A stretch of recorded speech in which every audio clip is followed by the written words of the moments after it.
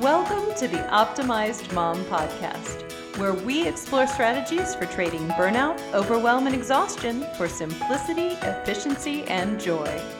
Why? Because I want you to have the time and energy to care for yourself, have fun with your family, and share your sparkle with the world. Well, hey there, Anissa here. And lately, I have been thinking a lot about this podcast, about the blog I write, about my social media accounts. I really enjoy creating content and sharing things that I've learned, but sometimes my inner critic really starts to take over. And she will say things like, "Why are you wasting your time writing all that stuff? Nobody reads it anyway." Or, "Why would you tell people that? That is so embarrassing." Or, "Everybody already knows that thing that you shared. Why are you adding more noise to the world when so many other people have already said it better?" And when that part takes over, it gets really hard for me to create things because creating not only seems pointless, but kind of embarrassing. And in those moments, I will sometimes think about shutting Mama Goes Beyond down altogether. But in those moments, I will typically fall back on my habits, my commitment. I've said before, I like to spend 25 minutes every day writing. And I will stick with my commitment and write.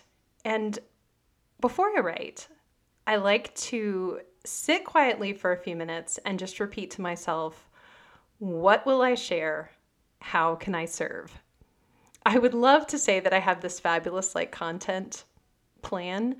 I'm envious of people that have that and have all their keywords researched and all that. I am not that savvy. I am really looking for nudges. So I'll ask, what will I share? How can I serve? And most of the time I already have a little bit of a glimmer of a topic in mind, and that will help me flesh it out. But sometimes I don't have any idea at all, and just sitting there and repeating that to myself helps jumpstart things. So anyway, earlier this week, I didn't really feel inclined to write at all, but I sent out a few sentences to my email list, and amazingly, I actually had 2 people hit reply. Replies to my newsletters that I send are pretty rare. I mean, from time to time, someone will write back, but most of the time, I think we're so used to getting automated emails that we almost don't think there's another person on the other end. I know some of the people that send me emails, I think, oh, it must be an assistant that sends that out, or, it's her media manager or whatever that's going to read it if I hit reply. But I actually am the person who sends my emails back out and who will read them and respond to them when people reply.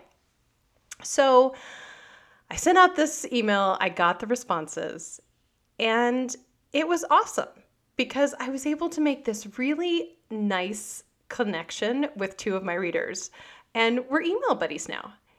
And I can't stop thinking about what one of the women said. She said she'd been studying lots of personal development stuff and reading lots of books on, kind of getting her life together. And what she said to me is so nice. She said, apparently, all I needed was this email nudge from you this particular morning because it really hit the spot and spoke to me in a way that these books never had. And that almost makes me want to tear up a little because it's such an important reminder that we never know when we are going to be the key that finally fits in the lock for somebody and opens the door. I certainly didn't know it was going to be that I was going to be that key for her. And just as importantly, she didn't know that she was going to be that key for me. She had no way of knowing that I was feeling discouraged and like I might be wasting my time sending an email out to people at all. I had no idea that she was reading a bunch of books looking for answers and needed things said another way. But we both shined our light. We found each other and we connected. And this week there have been more little nudges coming from the universe to keep creating. The woman who commented on my post about what to do when you're diagnosed with breast cancer, who said she had just been diagnosed, and she was so grateful for the information. It was helping her. There was a woman who came to a TikTok live that I did, that I almost didn't do because I thought nobody's going to care about this stuff, and told me she was inspired to work on boosting her energy. That was sort of the topic I was talking about, after seeing how effervescent I was. And just as a side note, it almost feels embarrassing to share these stories with you because I don't want to come across as braggy. It feels very braggy. I feel like junior high time where the girls would say like, oh, she thinks she's so hot. I assure you guys that I do not think I am so hot.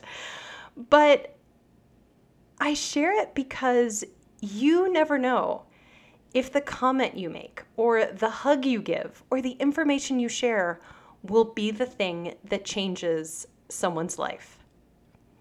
And every time I have written something, I've made a video, I've recorded a podcast, I felt a little nudge telling me to share it. And I want to encourage you that when you feel that nudge, especially if you feel that nudge and then all of a sudden you have the same thing that pops into my head, the thing that says, ugh, they know that already, don't bother. Or who do you think you are telling somebody that? If that part starts to come in and try to squash you down, I encourage you to share anyway. Share these little nudges. There's no doubt that 99.9% of the things that you are going to come up with have been said or have been done before. I heard this gentleman named Jim Huling speak recently, and he wrote a book called The 4 Disciplines of Execution. That's what he's most known for. And he said, we all dip our buckets into the same well. You know, the ancient philosophers and the modern positive psychology researchers and your favorite podcasters, everybody's saying the same thing. But no one is sharing your exact message. You put your bucket into the well and you carry what you bring back to your community, however big or however small your community is. What you have to say is valuable. And there is no one else in the world who can say it like you do. So, in case anyone else listening to this needed another little nudge from the universe, consider this one. Shine your light, friends. Strive to stop worrying about how you'll look, whether or not you're wasting your time, or how what you say will be received. Strive to live the truth as you see it, and then share the truth as you see it whenever you can, because you never know who you are going to touch. And I just had to pop on and record this so that I can go back and listen to it the next time I am feeling the need to cover up my light. I'm not going to do it, and I don't want you to do it either. Thanks so much for listening. Talk to you soon.